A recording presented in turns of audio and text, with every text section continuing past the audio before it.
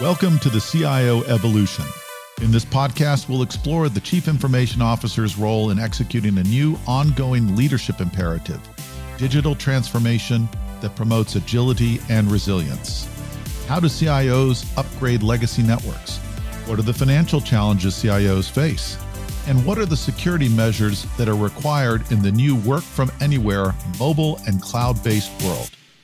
Hello, it's Chris Jablonski, your host and director of CXO Revolutionaries and Community. Ready for some unconventional ideas? Next up in our executive series, hosted by Ben Fanning, is Claudionor Coelho, the Chief AI Officer at Zscaler. Prior to joining the company last November, Coelho led the creation of a zero-trust private cloud solution for the semiconductor manufacturing market in his role as Chief AI Officer and Senior Vice President of Engineering at Advantest.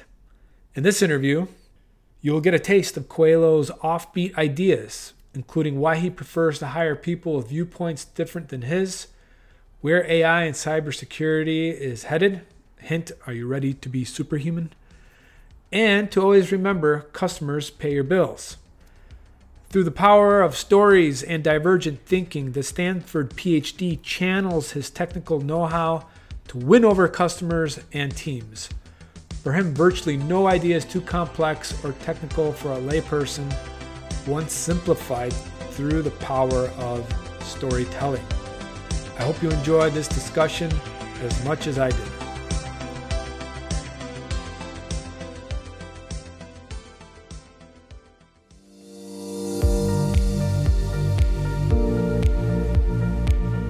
Welcome back to CXO Revolutionaries. My name is Ben Fanning, your co-host. This is brought to you by Zscaler, and today I have for you a treat with Claudio Coelho, who is the Chief Artificial Intelligence Officer here at Zscaler. Now, Claudio has also served as the Senior Leader at Advantest, Google, Jasper, and other organizations. He's a professor at Santa Clara University with a PhD from Stanford University. Claudio, welcome to CXO Revolutionaries. Thank you very much. So you're known as a prominent tech disruptor.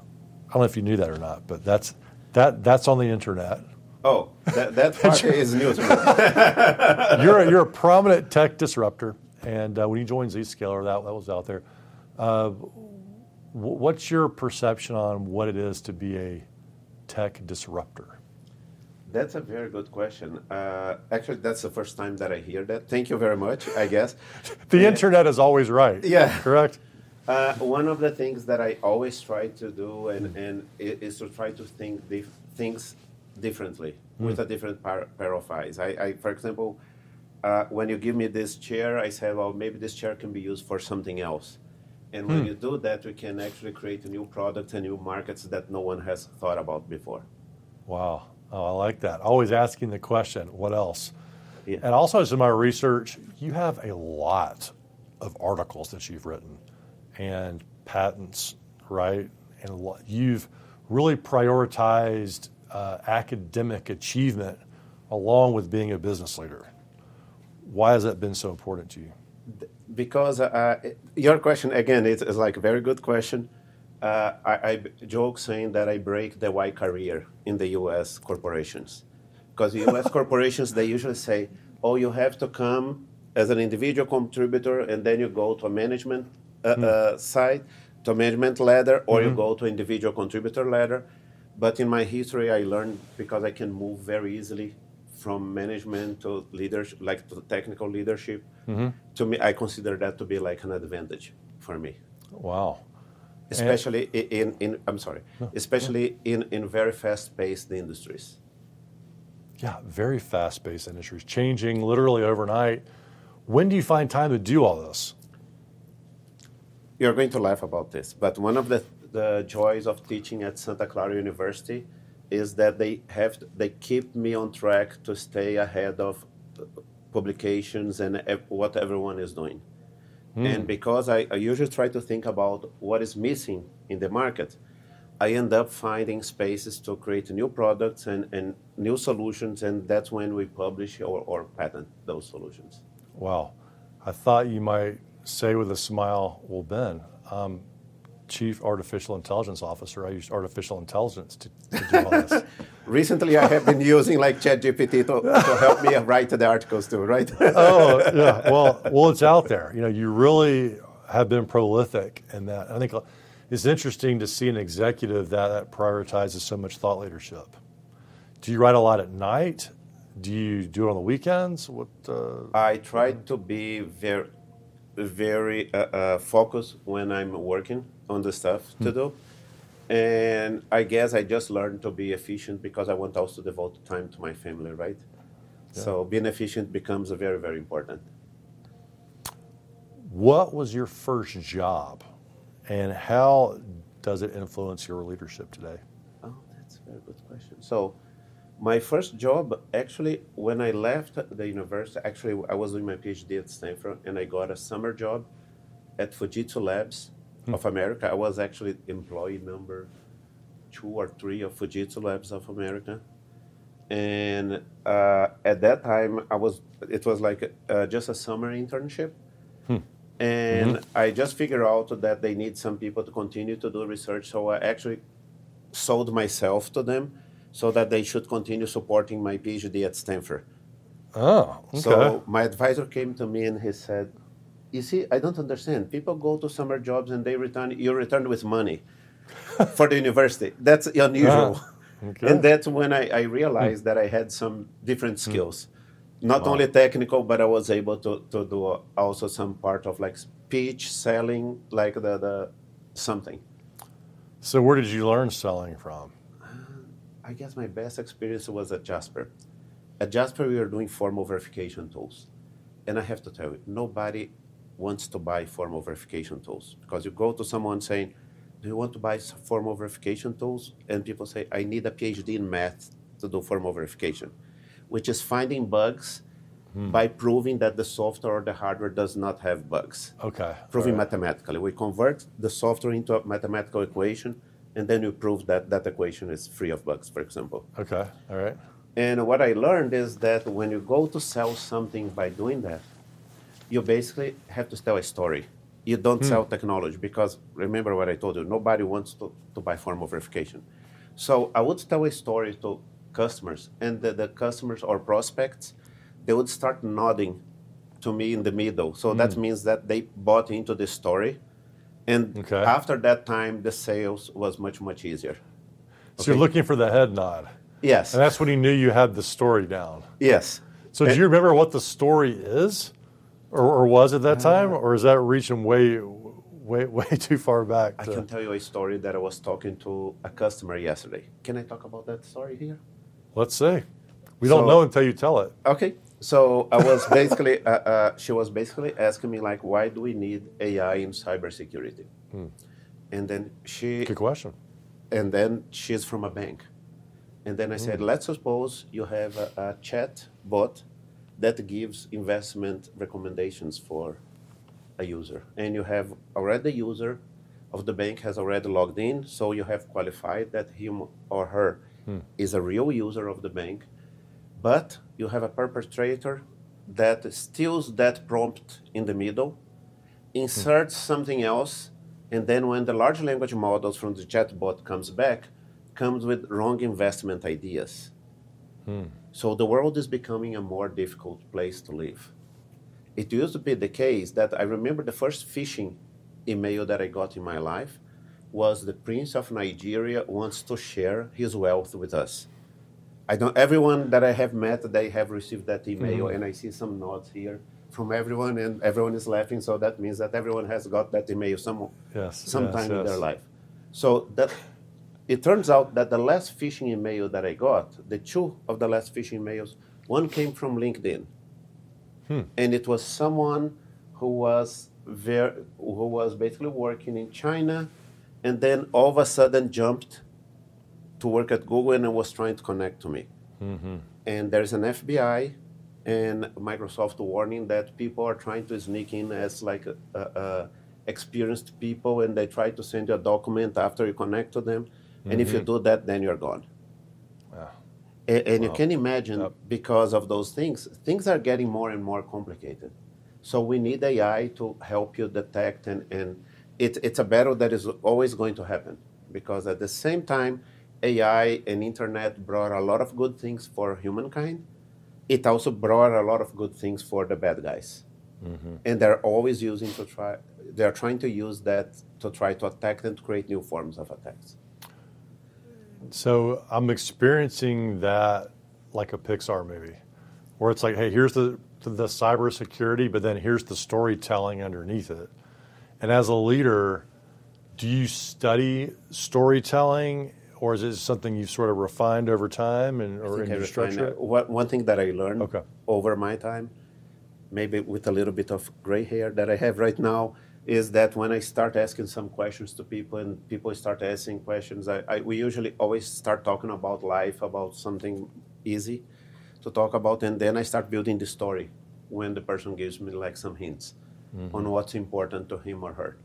And that's when I give like the story that I can see that the people actually, they start nodding. Let me tell you another story. I was giving a presentation at executives for microelectronics because of the CHIPS Act. I was in Phoenix doing a presentation from my previous company. And I was telling people how easy it is to attack a semiconductor manufacturing facility anywhere. And then I was comparing them to different types of attacks that people has done in different areas in the US, for example. And there was a lady on the front row of my presentation, and she was on the phone. And she was on the phone. And you know, when you're doing a presentation to a wider audience, and you have to understand that originally I'm from Brazil, I speak Portuguese, but I speak with the hands just like Italians. So she was on the front row, and when you're talking to a wider audience and there's this person that is on the phone on the front row, you stop looking at the audience and you start focusing on that person. And then I was saying, why does she keep talking on the phone? She can just leave and come back when she finishes. So I was talking for over an hour. After an hour talking about cybersecurity in semiconductor manufacturing, she came back to me and said, I have to apologize. I got so scared about your presentation that I started talking to my husband, telling him to shut down the internet until we figure out what to do. So you can see that the message works, right? So compelling. So compelling that someone would pick up their phone and address their personal needs based on the presentation. No, that's a very compelling story. Yeah. It also shows the power of when you're a leader and you really believe in the power of your service or product, that it's important you find a powerful way to communicate it. Yes. And I think another thing that helped me a lot is because I teach classes on very complex subjects. So I learned over time to you just give me a subject, give me a few minutes to think about how I have to connect the ideas, and I can start talking about this.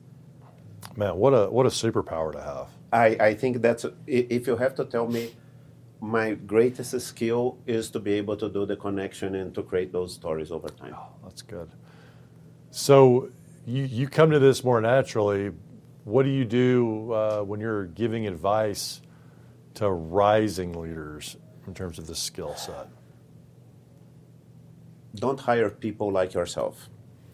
You have to, I'll give you an example from myself. I like to hire people who will not agree with me. That's the only thing that I can tell you, is that if you just hire people like yourself, you're going to have blind spots everywhere, and you're going to fail miserably in one of those blind spots. If you have people who disagrees with you, you have to collect the feedback and overall do like making like a assessment on what's the decision you have to take, and then you are going to make a better decision based on that.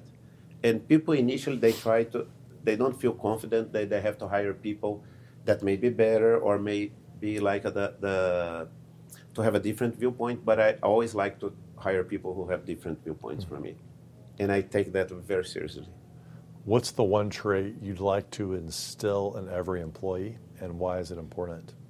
Customer pays your bills. That's the most important thing that I teach, that I teach people. I have worked in companies where R&D would say, no, the company pays our bills, it's not the customers. And I said, no, you don't understand. If the customers don't buy the product, then you're going to be out of the job. Yeah, that's a real risk in the technology world, where I suspect we have brilliant people creating brilliant services and products, but maybe they don't resonate with a customer, no matter how brilliant they are. Yes, and I always like to basically talk to customers and see if the stories make sense with customers. And don't take me wrong, I have failed miserably several times in my life, okay? But you have to understand that you learn with their failures. You don't learn too much when you do it right. And when you make a failure and then you figure out why did I did wrong this time, and then next time then you're engaging in a different situation or a similar situation, then you're going to make sure that you don't make those same mistakes again. What's a favorite failure of yours that helped you grow? So my first failure as a manager, I went to my team. This was in 2000. I was a director for like R&D here in the US. And I went to the team and I said, I listened to what the pressure from upper management and sales saying, we need to do this and we need to deliver this at this time. I didn't listen to engineering, and I told my team what they had to do. So they didn't do. And when we failed, I said, why do you guys didn't do it? And they came to me and said, you made the schedule, not us. So it's your problem, not our problem. So right now, when I create a schedule, I listen to what upper management wants to do. I go with the team and discuss what is the compromise we have to make. Life is full of compromises, right? And then we make sure that what is the best that we can do in that allotted time. And that's what we discuss back to upper management, saying that's what we can deliver. And how's that gone since you made that change? It has gone very well. Because like in Jasper, I became like the SVP of engineering at Jasper. I took Jasper from bankruptcy. I was on the technical advisory board. One day I was in Brazil teaching university. And the CEO called me and I said, you know what, I want you to take over engineering. There is only one problem. There's no more engineering in the company. I had a fight with the CTO. The CTO left. Everyone left. Oh. And you have to take over the entire engineering, and you have to build the entire engineering from scratch. And by the way, the first thing you have to do, you have to visit all the customers, making sure they understand that the company did not collapse. So my first month as SVP of engineering, I was traveling to Sweden because we had like a small team we just acquired in Sweden, and they had not been even incorporated in the company when they realized that the entire engineering team was gone. I went to Japan, I went to other countries in Europe, US, making like a road show, make sure that they knew someone who was running the company from engineering perspective. 10 years later, we're sold by the largest multiplier. And one of the investors of the company came to me and he said, you created a big problem for us because we assumed that the company was already gone. So we put on our books as a loss, but you recovered the company and we had to rewrite the books backwards. It was an investor from Europe. Wow.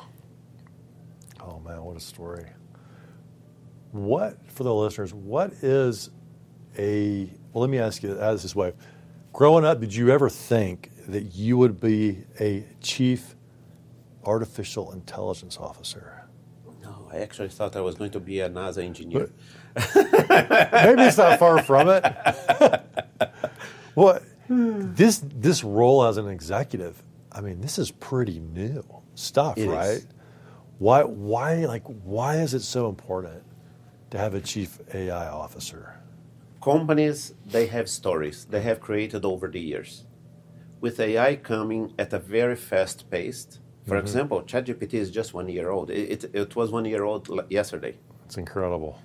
And people need to adjust the stories, and I need to adjust the strategy, and they need to move faster. Okay, when I joined Zscaler, I told Sean, saying, cybersecurity industry as a whole, they do not have a history of connecting to the universities, to academia. And I came from academia, and I moved very well between academia and industry, and I said, this industry is moving so fast that we need to have strong ties to academia, and we need to start thinking about 5 years from now, what we're going to be doing may be completely different than what we have right now. So we need to strengthen ties to academia, and especially in AI environment. And you have to understand that the things that we're going to be doing 2, 3 years, 4 years from now it's going to be completely different than what you're doing right now. So is the premise that you're operating under is that universities are moving faster than the commercial world in AI? And, they are so not moving faster because, for example, ChatGPT came from OpenAI. But OpenAI hired a lot of people from Berkeley, Stanford, and from other universities, right? Okay. So there has been a lot of research being done in large language models and from academia. And what you're seeing right now in the industry, they are basically speeding up based on the resources that the academia generated over the past few years. Why does a cybersecurity company specifically need a chief artificial intelligence officer? We need to fine-tune the speech to use AI. For example, what I mentioned to you about the bank. And even when you talk about large language models, they change completely the way we do things. I'll tell another story. So suppose that you want to order a pizza on Uber Eats. You're here at the hotel, you want to eat a pizza. It's happened before, I think. Yeah, but you have to understand that you want to order a pizza in the following way. I want a gourmet pizza, margarita, 20 minutes because I'm hungry. If you go to Uber Eats, you're going to say, first, I have to select pizza. Then you're going to select which pizza place you're going to order. And you don't know if they are gourmet or not yet. So we're going to click and say, oh, that's not a gourmet, go back. And then click in another one and said, yeah, that one may be good. And then you say, oh, but it doesn't have margarita. So you go back again and you select a third one. And then you say, let me see how long it takes for me to get the pizza. And then you say, oh, it's like 1 hour and a half. It's not going to work. So you go back again and you start again until you figure out what you want to do. With a large language, so you see, that's a UI/UX design on how you interact with a product or with a software. Now, imagine this with a large language model. You basically write, I want a gourmet pizza delivered in 20 minutes. You don't care about what it does, but you do know that it needs to create like to select for you something that has all the traits that you specified, but without having to go back and forth in the interface. So it changed the way that we interact with systems and softwares. And people are not prepared for this. People are still thinking about, even when you talk about ChatGPT, people are still talking about only ChatGPT, but they do not realize that ChatGPT or whatever other large language model you're talking about, it needs to connect to systems to add intelligence. When it connects to the systems to give intelligence, that's when you see the whole new type of experience that we're going to be seeing moving forward. And so how does that affect cybersecurity? I wanted to basically to be able, I'll just give you like a support case. There's a problem with the customer, and you have to understand that the customer sees a bunch of data, there's an attack going on. There's a large amount of data. So we want to be able to use a large language model, for example, to analyze and to summarize the data so that a user can basically analyze the data quicker and start shutting down doors. Because we still want to give the power to the user to say, shut down or do not shut down. Number one, we want to be able to, the user to ask questions about what's going on with the network, with the whole infrastructure without having to click buttons, because remember, it's just like the pizza thing. Yes, okay. And there's a whole new set of interaction that we're going to allow people to do. And eventually, if you have a large language model, eventually you can even put voice activated, right? You can order your pizza from your car talking to the cell phone instead of just typing in. So it's the accessibility to your own security network by voice, and you can use, I'll say, normal person words versus technological programming to understand what's happening inside your network. Without having to program. Without having to program. Basically communicating plain English, what you want to do. Yeah, wow. So speaking to the leaders out there right now, you're obviously seeing what's coming and have some inklings on what's coming. What do leaders inside companies need to do right now to be prepared for what's coming with AI? So I think the first thing that people need to realize is that we need to build systems that turn humans into superhumans. Before we start talking, a lot of companies that are saying, oh, we're going to eliminate jobs, we're going to eliminate jobs. Actually, no. We're going first to turn humans into superhumans. And even in this step that we turn humans into superhumans, we're going to realize that the data that we have inside the companies is a piece of crap. Okay, I'll give you an example. When cloud companies, they promised you that you would not need to delete data, and you could just start storing the data and leave for later to decide. Number one, now you have old and new stuff together. I was implementing a large language model chatbot to support, and the first questions people ask me is this, like, this functionality does not exist anymore in our software. And I said, there is a document somewhere in your whole infrastructure that says that that functionality still exists. So we need to fix the documentation part first before you come to me and say that there is a problem with AI. AI just replicated what's already there. Number two, AI and large language models, they are trained with very well-written books. Remember, like the authors were complaining about Meta copying bits and pieces of paragraph excerpts from their own books. But those books from authors, they were very well written. Remember when you took your first writing lesson, people came to you and said, you need first to write the topic sentence, and that topic sentence becomes a paragraph. Sure. Yeah. And your expectation from a large language model is from seeing the paragraph and extract the topic sentence.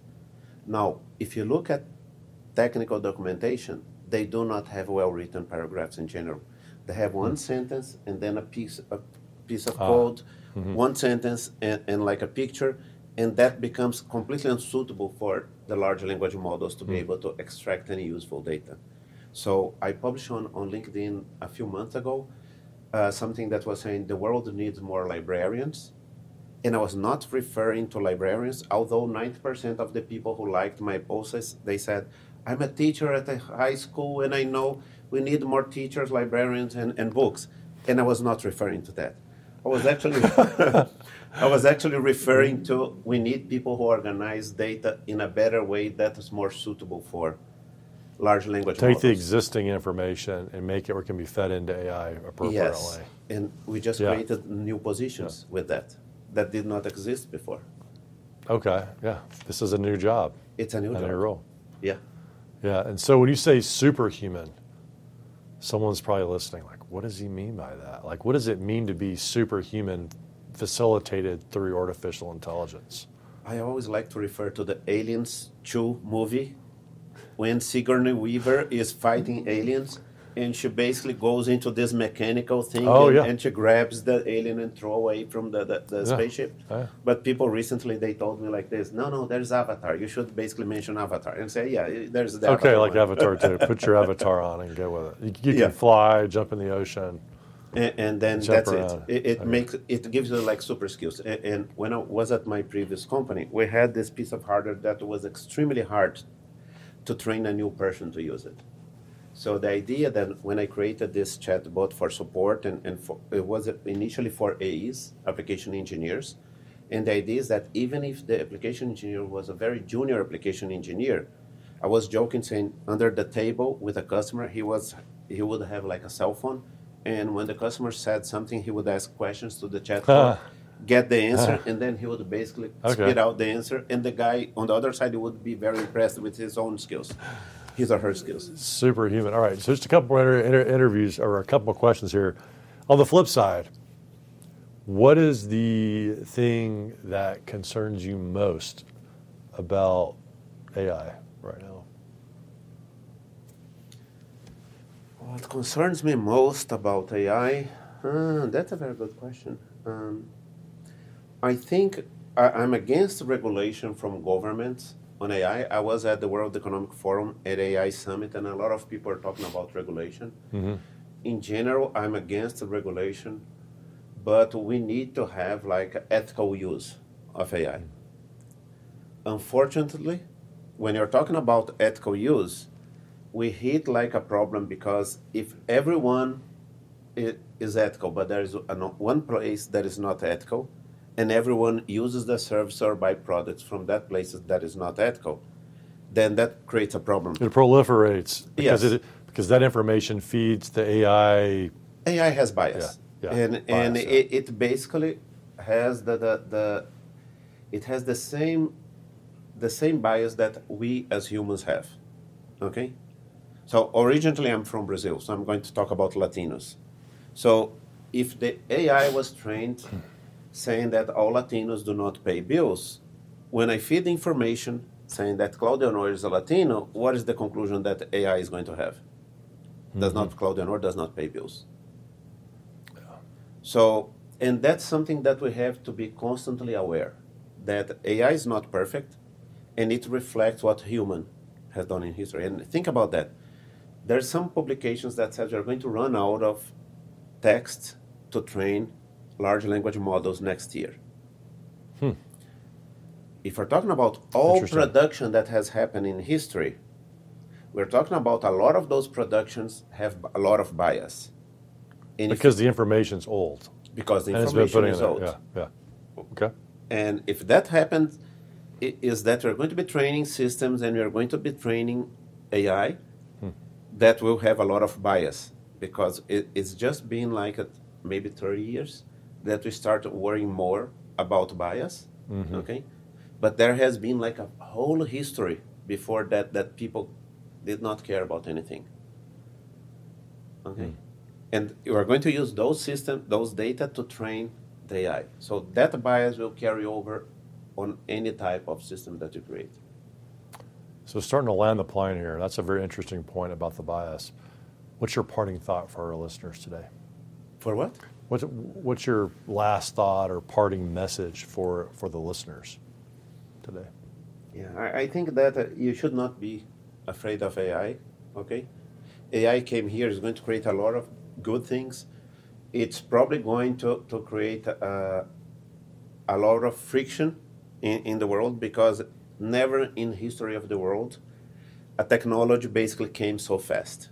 Industrial revolution came like over several years before, so people had time to adjust. And I think a lot of people, they are afraid that this new technology like the AI, it's coming at a very fast pace, and people are afraid of that.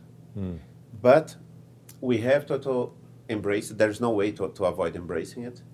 And we have to create new systems that are going to make it more inclusive to everyone without creating regulation, because regulation is not, I don't think that's going to work. But if you create like a way that's why I like to think about superhumans, instead of saying we are going to eliminate people from doing support. No, I want my support people to be a superhuman. And I think when you think about that, you think about that AI is going to help build a new world and make everyone better. All right, well, here's to AI making us superhuman.